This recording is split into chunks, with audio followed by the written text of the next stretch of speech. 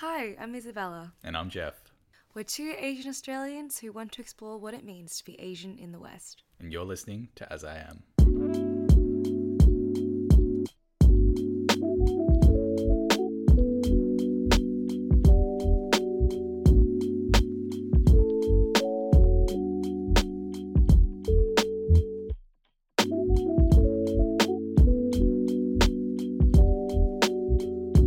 Today, Jeff and I are quite excited to talk about this episode, not because we have a really cool guest on, but it's a topic that we're both incredibly passionate about: food.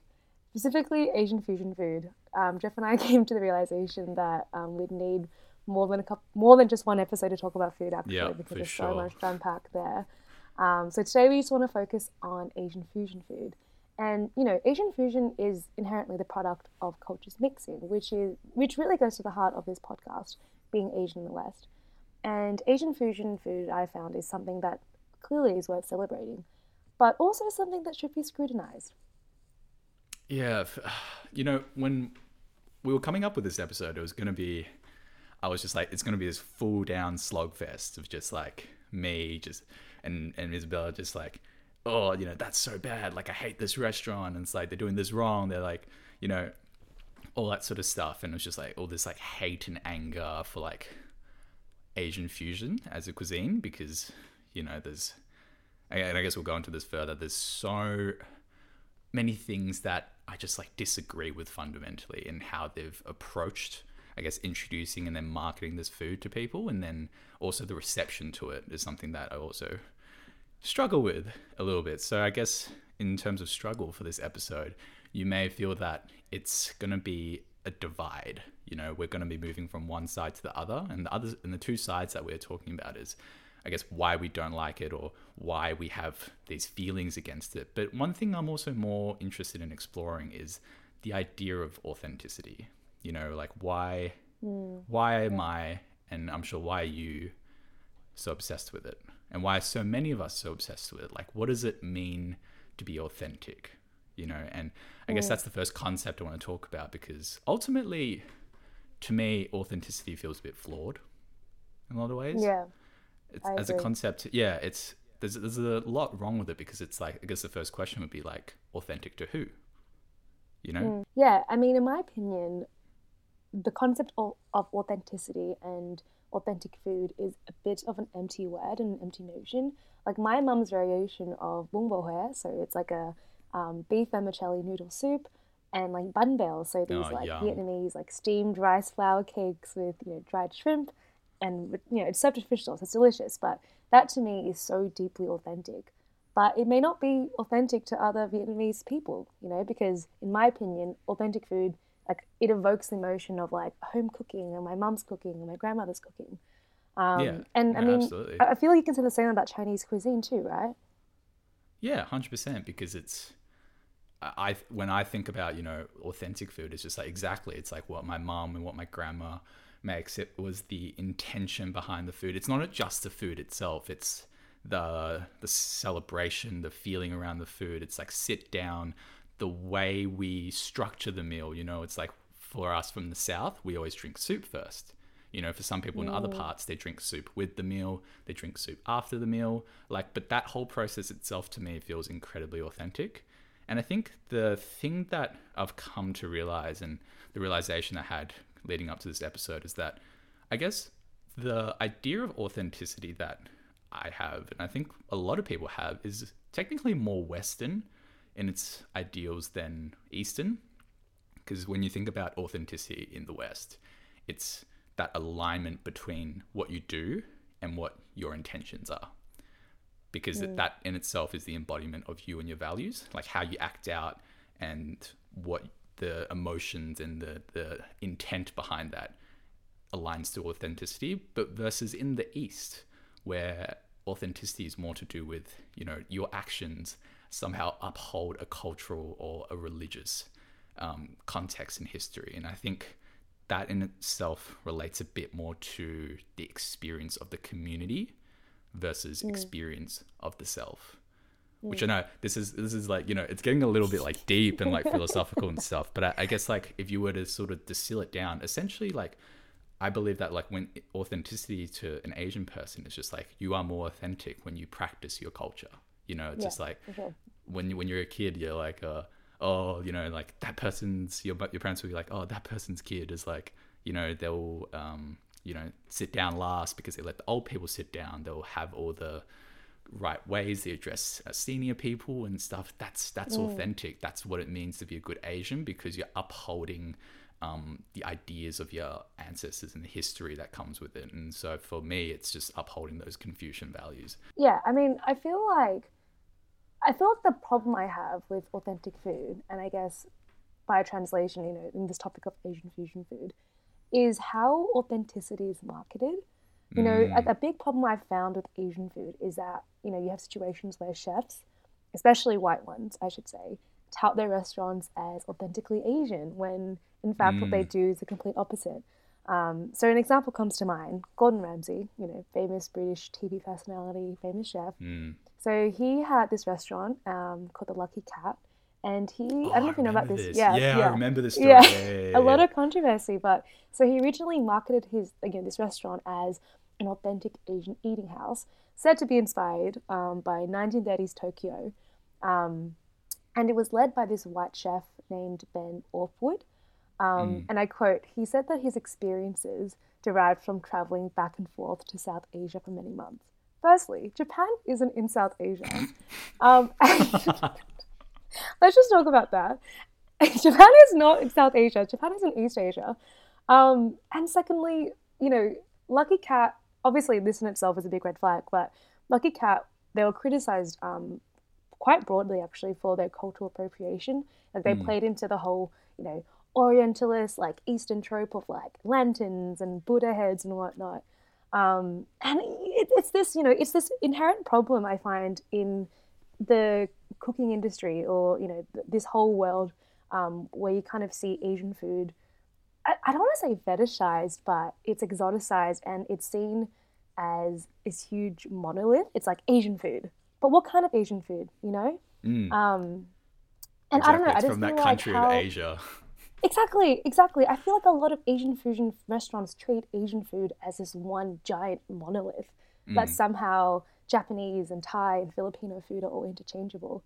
And, you know, like the menu in itself in Lucky Cat reflected this. Like I was researching into this, and at their launch party, they actually had, what was it, like Wagyu sliders with an Asian sauce. What the hell is an Asian sauce? What is an Asian sauce? Exactly, does it just have soy sauce in it? Does it have fish sauce? Does like it have oyster soy sauce? sauce, lemongrass, fish sauce. Like, is it all the sauces? Like, it's just so reductive, and it really minimizes what it means to be Asian. And, you know, and I mean, that's something I also, a bit of a digression, but, you know, it's something that we want to see more on this podcast. You know, we're spotlighting Asian narratives in the West, but what does it mean to be Asian? It's not just, you know, our lived experiences of being personally Vietnamese and you as Chinese. It incorporates both Indian experiences, Sri Lankan experiences, Filipino exists. You know, there's so much complexity and so many amazing, different, intricate cuisines and cultures that come from Asia. Yeah, it's not an Asian sauce, you know. For sure, you know. So like, it really pisses me off when Asian food is treated as this like, oh yeah, like Asian fusion, like that's cool. I love Asian fusion, but what do you actually like about it? Like, what Asian food are you talking about in particular? Yeah. Oh, okay, that was my rant over. Yeah, I feel like I've been also pretty guilty of using that reductive term, like I love Asian food, and it's like, I mean, all of us, you know, all of us, because it's like, and I don't understand why. Is it just like because of the conditioning? Because no one says I love European food. You know, they're like, oh, I love Italian, I love Spanish, French, I love French, you know. No one ever says I love European food, you know, but everyone's like, oh, you know, I love Asian food. And then the thing that, I guess I don't want to branch into this, but it's just like when they think Asian food, it's just like I can literally list out 10 things that they all eat, and it's just like that's their entire breadth of knowledge. Dumplings, chicken katsu curry, some kind of spring roll, you know, fried rice. What else is there? Sushi, but like, you know, hand rolls. It's butter just like chicken. Butter chicken. It's just like set menu, and it's just like the classics, you know. And maybe it isn't completely their fault sometimes, because when immigrants moved over here, they had to survive, and the only way they could survive was to adapt. When you go out to when you go out to restaurants, you see menus. They will also say authentic Chinese food, Vietnamese food, because it's without that word, like, I guess your food in a sense isn't legitimized. Yeah, for sure. But the thing, like, I want to be clear here, right? Like, it's one thing to be a cook, and whether you're Australian, whether you're Indian, Korean, or French, it's one thing to be a cook and interpret another cuisine and bring something to life. So there's this trend in Japan for Japanese chefs to travel to France and learn these classical French cooking techniques, but they come home and cook and combine and inject these lived experiences with these new techniques from abroad, and then interpret it in a different way, interpret Japanese food in a different way. Like, that to me is like Asian fusion, when you're combining techniques and different ingredients from different places to create something entirely different altogether. And that's the thing, like, anyone can cook anything. Like, white people can cook Asian food, like Asian people can cook French food, African people can cook Spanish food, right? The problem, I think, arises when you start really undermining the integrity of a culture's cuisine, and you start branding it as and whitewashing it essentially for marketing purposes. And I just find that so disrespectful.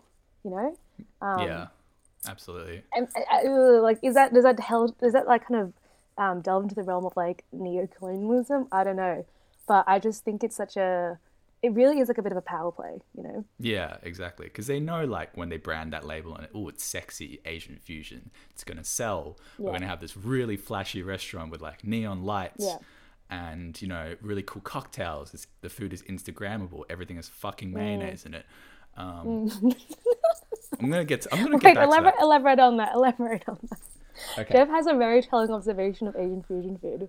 Would you like to share? I love mayonnaise. Do not get me wrong. I love all kinds of mayonnaise. I love really shitty mayonnaise, like Kewpie mayonnaise, like homemade mayonnaise. But you can't just put mayonnaise on Asian food and then just label it Asian fusion. I'm talking to you, restaurants. I'm not going to call you out, but Mrs. Tiyagi, or all these restaurants that just why so much mayonnaise? Why does everything have mayonnaise? I can't. I get so worked up thinking about it, because it's just it just shits me another way. And it's just the idea that is selling, they can charge, what is that dish, a nori taco, they can charge over $15 for that, or however, at Night Noodle Market, I'm pretty sure it costs $15. But no one, people won't pay more than $10 for a plate of dumplings, that's so much more work. You have to make the dough, you have to make the filling, you have to know how to pleat it. That's the kind of stuff that gets me really pissed off. And I think and I feel like that is another topic, because I want to stick to this dichotomy between authenticity and what it means to us, and why we think about Asian fusion in this way. For sure. And I think the other thing with kind of authenticity is I guess in a way why we're so obsessed with it is because when you and I grew up, we were laughed at sometimes for eating that food. People would be like, what does that smell like? You've brought this lunch to school. That's trauma. Little kids might not know what they're saying, but that stuff sticks with you. I remember I had seaweed, packet seaweed at school, and I would eat it secretly so people would not see it. And now people turn around and they're like, oh, Asian food is my favorite. It's really cool. I only go out and eat this kind of food. It's just that's not fair. It doesn't feel fair. Yeah, exactly. And I feel especially in Australia, the food landscape, a lot of the few authentically Asian foods. Oh, okay, not I wouldn't want to say that, but a lot of the authentically Asian marketed restaurants are actually owned and largely run by white men. This trend doesn't really stop. I don't want to name names, But You know there who are you are. many restaurants. There are many restaurants in Melbourne. You know what? Like I'm fine saying it. I hate chin chin. Chin chin sucks. That food does not taste good. I've never had noodles sweeter than I've had at Chin Chin. And you know what was the worst thing? I had to wait 2 hours to get in. You know, there was so much hype. I was like, oh, this guy, you know, he must be traveled. He's kind of like Andy Ricker. If you guys know who that is, he's traveled and lived around Thailand and gone back and forth 25 years. He can speak the language. He has deep roots there. I thought like, what's the chef's name? Don't know his name. He's got a weird mohawk though. I hate I hate that food. I hate it. I did not enjoy it like whatsoever. And you know the Yeah. fact that that restaurant is so busy, and then you know some of my favorite restaurants, you know, family owned. You know, maybe it's not the flashiest place, and like I like that. You know, Yeah. there's no frills. Yeah. You're there for the food. Like those places, Yeah. you know, quiet.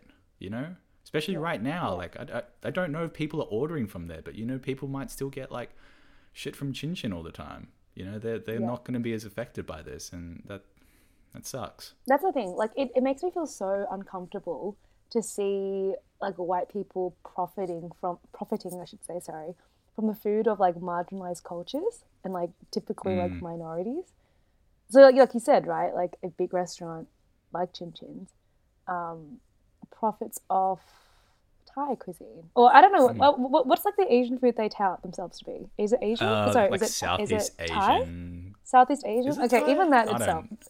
I don't know. That's Southeast Asian food. That's still a huge monolith. There's a lot of But you know, countries in Southeast Asia.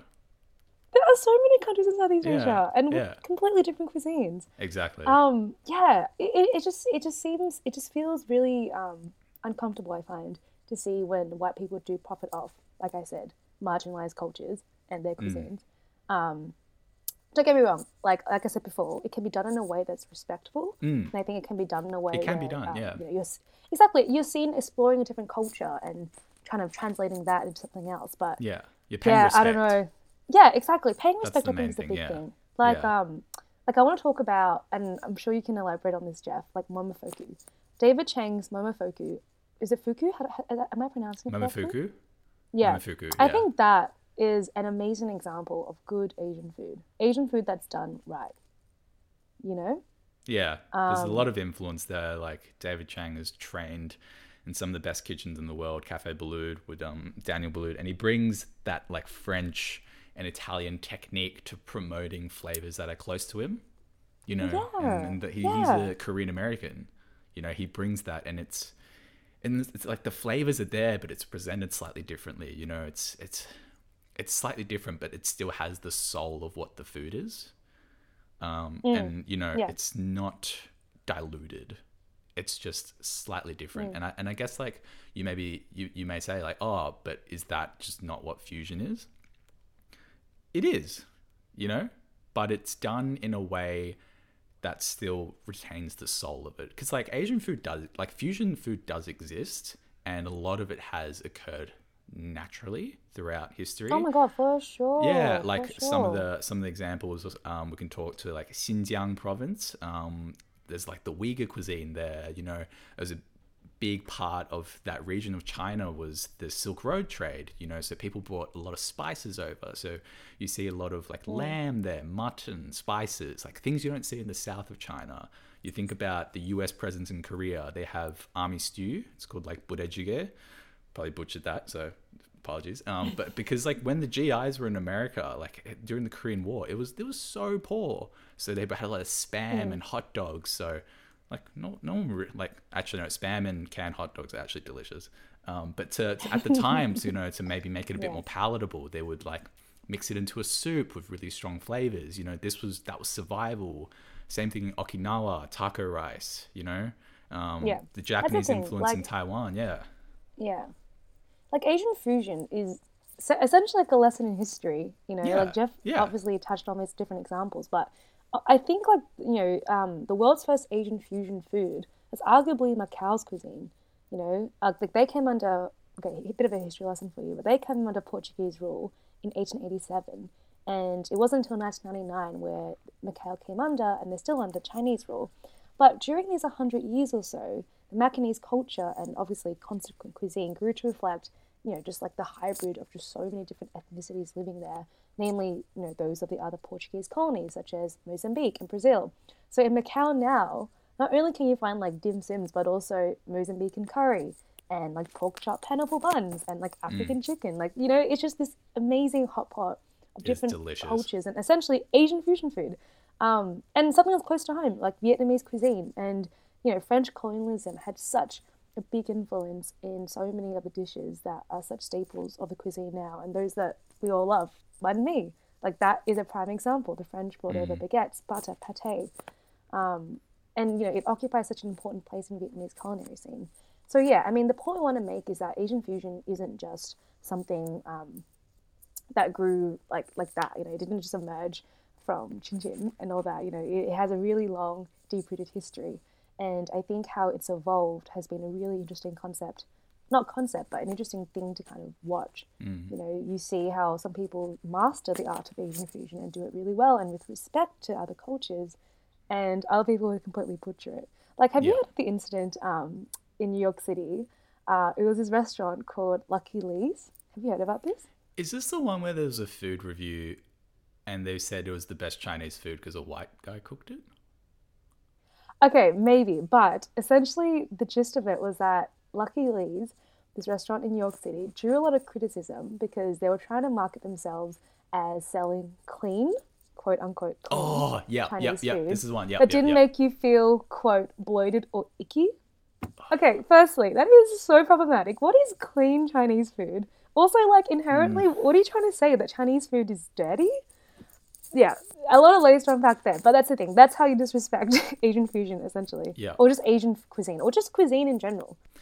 You can actually learn a bit more about the history of Chinese food in America, for example. There's an episode of Ugly Delicious about it, where they go through, the politics of MSG usage. That was a big thing in the 1900s in America, where people would say, oh, like Chinese food, they cook with rats and cats and stuff like that. MSG gives you headaches, all that sort of stuff. There's this huge like blowout of it, and like I remember, I love this scene. So it's like I think it was either a doctor or a nutritionist or a researcher. He sits down with David Chang and is in this room full of people, and basically he asked them like, oh, what do you think about like Chinese food when you hear the term? And they're all like, oh, you eat it sometimes, and it just gives you headaches afterwards, and you don't feel so good. And this like old white dude was just like, oh, sometimes even when I like walk past Chinese restaurants, my head just starts to like vibrate a bit. Geez. And you can just see David Chang's just like sitting there just going like, what the fuck? And the thing they do is they get a massive bag and it's chips. It's like potato chips, and everyone gets a packet and they're eating it. They're like, oh, so good. And he just goes like, are you enjoying those? Well, that is MSG in it. Like, look in the packet. Yeah. Monosodium glutamate. It's like clearly there. It's put in everything. It occurs naturally. Yeah. When you see seaweed and it's dry and there's this white powderiness on it, that is glutamic acid. It is what makes food taste really good. They leverage it a lot in, Japanese and Chinese cuisines. The idea of like umami is built on glutamic acid. Glutamic acid occurs naturally in tomatoes, in beef. And basically like scientists wanted to synthesize that, so they made MSG. But it occurs naturally, and I think, the food in itself is it will always be political, and like it has a lot of meaning to it, and I think like we get, like you and I get caught up in this idea of like when people try and destroy this idea of what's authentic to us, and for some reason it works a bit more, and I think that hurts us. But one thing I was saying to you before is our parents probably wouldn't be pissed off about this. Yeah. Like they would just say like, oh, like if someone was like, oh, I don't want to eat that food, it smells, I don't like it, they don't care. They'll be like, you don't know what you're missing out on. Like, their loss, Yeah, it's their loss. And maybe we should we should start moving in that direction, because it's like, I guess like the sad thing you might realize is, but when you refuse to eat it, some of the times it's like going back to my point of like what authenticity to the East means. It's the idea of embodying your culture and the practices of your ancestors. But when you say you don't want to eat it, that probably hurts them a bit. And I think maybe we should kind of like try shift our thinking a little bit. Like maybe we shouldn't just Yeah. it pisses me off a lot, and I want to, I guess I want to work on this a bit, is what I'm trying to say. I often find too that as as like our thinking shifts. So for example, you kind of grew up like being ashamed, like sorry, loving off authentic cuisines and cultures and whatnot first, and then this weird high school phase we start rejecting it, and now we're trying to come back full circle to like embracing like our Asian identity again. I often find that I'm wanting to like learn how to like make the stuff that my mum can make. Like I remember like a lot of the time when I was growing up, I tried to like make like a lot of like Western dishes, like pasta and more pasta, like just different kind of Western dishes that requires recipes. But I've been trying to like actively, like watch my mum cook and see the things that she does. Still like amazing how they don't cook without a recipe. Can we just talk about that for a hot sec? Like Asian cooking do not require recipes. I don't understand it, to be honest. I mean, yes, I totally agree. But like, because I feel like, I've grown up in this environment, or I guess, the Western concept of like, measuring everything, like tablespoons and teaspoons. It's a bit jarring when I'm like trying to learn what my mum makes. And she's like, oh, a splash of fish sauce, a little bit of salt. And I'm like, give me details, give me specificity. Yeah. But yeah, I mean, the point being that as we kind of, become more proud of who we are and where we came from, I often find that learning about the food that I often eat as a kid and learning how that's made has really helped kind of feel that makes sense. But yeah, I don't know. I just, sorry, just to go back to this idea of authenticity. And the thing is, it's not just us, it's not just Asians who feel this obsessive need for authenticity. I often find that I won't name names again, but when you look at different, review platforms, it's always like, oh, the best Vietnamese in town, or like the most authentic, like Indian food, the best Indian food in like this suburb or whatever. And a lot of the time it's, maybe it's a good thing. A lot of time it's spotlighting like actual, restaurants and cafes that are run by families, by immigrants, which is a good thing. But at the same time, it goes back to this question of like, why are we so obsessed with authenticity? Like, is it okay for it to not be authentic? Like, if we, let's say, create something or a cafe or start something and we start selling food, does that make it authentic by virtue of the fact that we're Asian? Or is it authentic because we learnt these recipes that date back, decades? I've always found that's a really interesting kind of notion to grapple with. Just kind of like this tension between like, sorry, what were you going to say? No, I was just, I don't really have an answer to that, because I think what we've, I guess, agreed on is that authenticity for us is, I guess, like the experience. Like food is just not only about eating. Like when I think about food, it's just like, it's a warm feeling because I think about the stories that you share when you're making the food together. Like, that your mum tells you that, oh, I was taught this way as well. Like that in itself has a lot more meaning as well, like on top of the food. And I think like the key thing is, I guess, authentic. It's a tough balance, because I think like if you're going the Eastern kind of thought, where it's just like the entire experience, you will make it as you were taught. But if you were to go the more Western route, it's something that's a bit more true to you. Yeah. So I guess like it really depends on what food you would make. Like, would you make the recipes exactly the same? And I think in that sense, like if your mum sat down and she ate it, she's like, I know this taste. This is my recipe. Like this is authenticity to like her. But then if, you were trying to, I guess, it comes down to intent on what you want to do with the food. That's my point. It's that, Mm. do you, in a sense, want to retain the traditions of your lived experience through that food, or do you want to push it forward to like essentially your version of it, you know? And I think that's a choice that people have to make when they open restaurants and stuff. And I think that like that this kind of segues into the future of, I guess, what authentic food is going to be like. Well, I guess where we live in Australia, it's kind of like, what does the food look like 2 generations from now? You know? Exactly, because you know you look Even at one. like the landscape right now in Australia, and like we said before, a lot of like the really authentic, I quote, you know, food that's like marketed or at least like that's popular, are run by immigrants or are run by people who have, you know, uprooted their lives, came to Australia, brought their own kind of cuisines with them. I mean, that's what makes Australia Australia. You know, like there's this pride in us being such a multicultural country because of our, you know, different people and ethnicities and food. You know, Melbourne is like the food capital. But that's the thing, you know, what happens when, you know, it's 2 decades later? Are the children of these immigrants going to keep the tradition of like these foods in, you know, their families, or at least like continue the businesses and the restaurants? Or is it something that will be diluted? Or will another kind of definition or authenticity arise where you kind of have these long traditions that are passed on to first generation, second generation Australians? I mean, I don't know. I think it'd be really interesting to see, especially because I feel like the wave of immigration in Australia, or you know, it's based in history. It's not as if like we've been around. Like Australia in itself is as Australia, not I'm not, you know, accounting for Indigenous history, but colonized Australia has not been around for very long.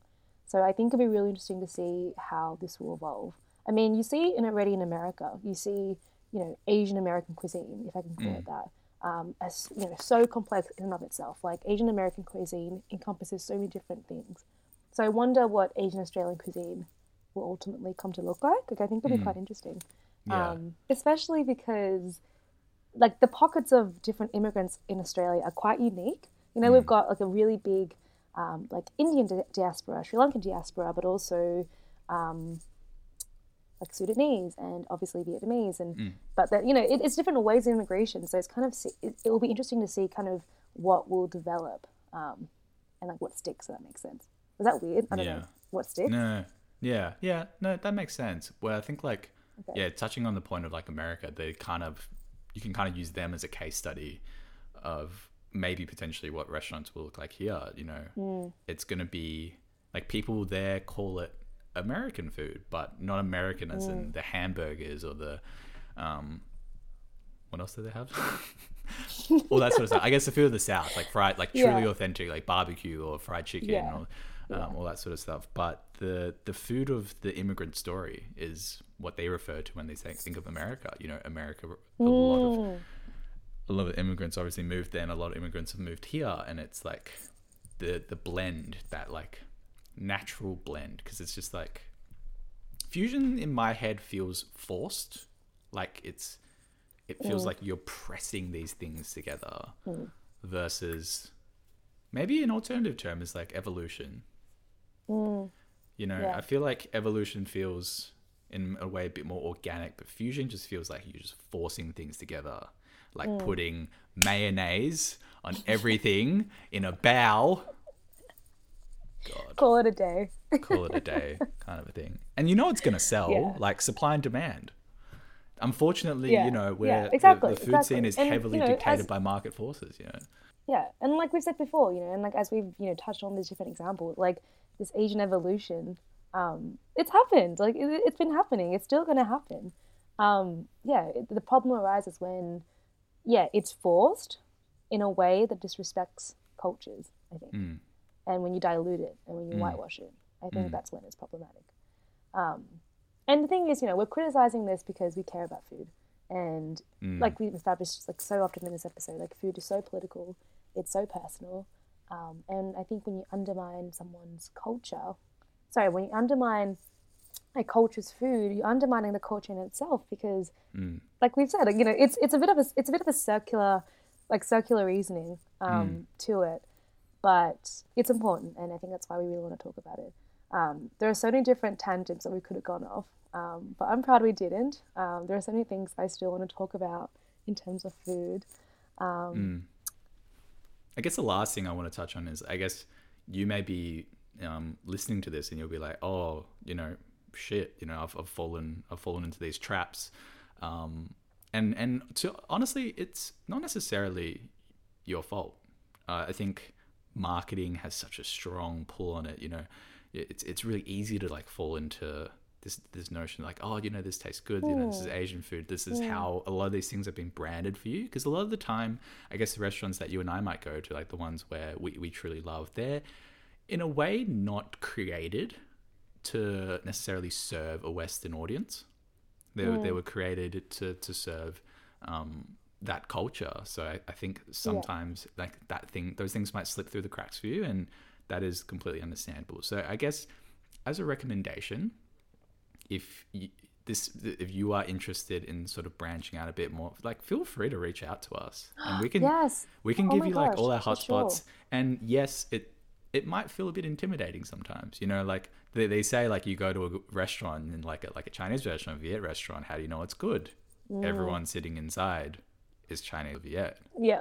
They're there for a reason, Exactly. And I can understand how that's, a bit intimidating, but I think if you are someone who loves food and you are someone who wants to explore the nuances, the difference between like food in the South, the Sichuan province, or the food of like central, north, southern Vietnam, like to understand those differences, you have to go out and try it. And, it's going to be a bit scary, but be brave, go in. They're not going to bite. They're not going to serve you some random thing just because you're not, it's because you're not Asian. Like they're going to be very happy that you have decided to, make the trek out to try this sort of food, and I'm sure you're going to love it, and it's going to blow your mind, I can guarantee it. So yeah, definitely hit us up if that is something you're keen on doing, and we'll show you where all our favorite places are in Melbourne.